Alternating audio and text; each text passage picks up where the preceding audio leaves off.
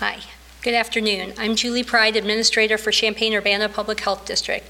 Thank you, Governor Pritzker, for the opportunity to be here today for this welcome announcement on our path to safely restore Illinois and for always leading with science and public health.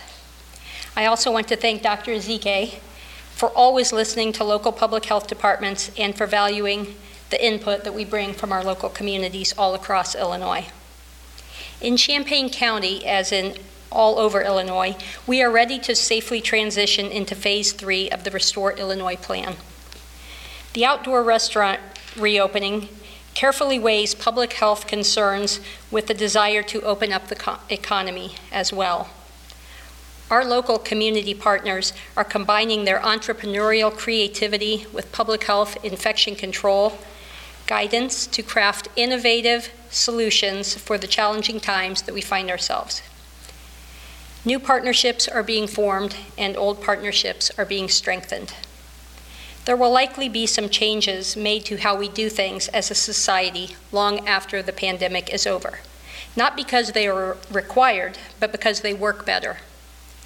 Innovations made to accommodate social distancing in outdoor dining, such as reservations and closing streets to expand seating, may become the new way of life in vibrant downtown districts even after the pandemic ends. I have always been very impressed by the generosity and kindness shown by the restaurant industry. They are constant contributors to fundraisers, local sports teams, and charities.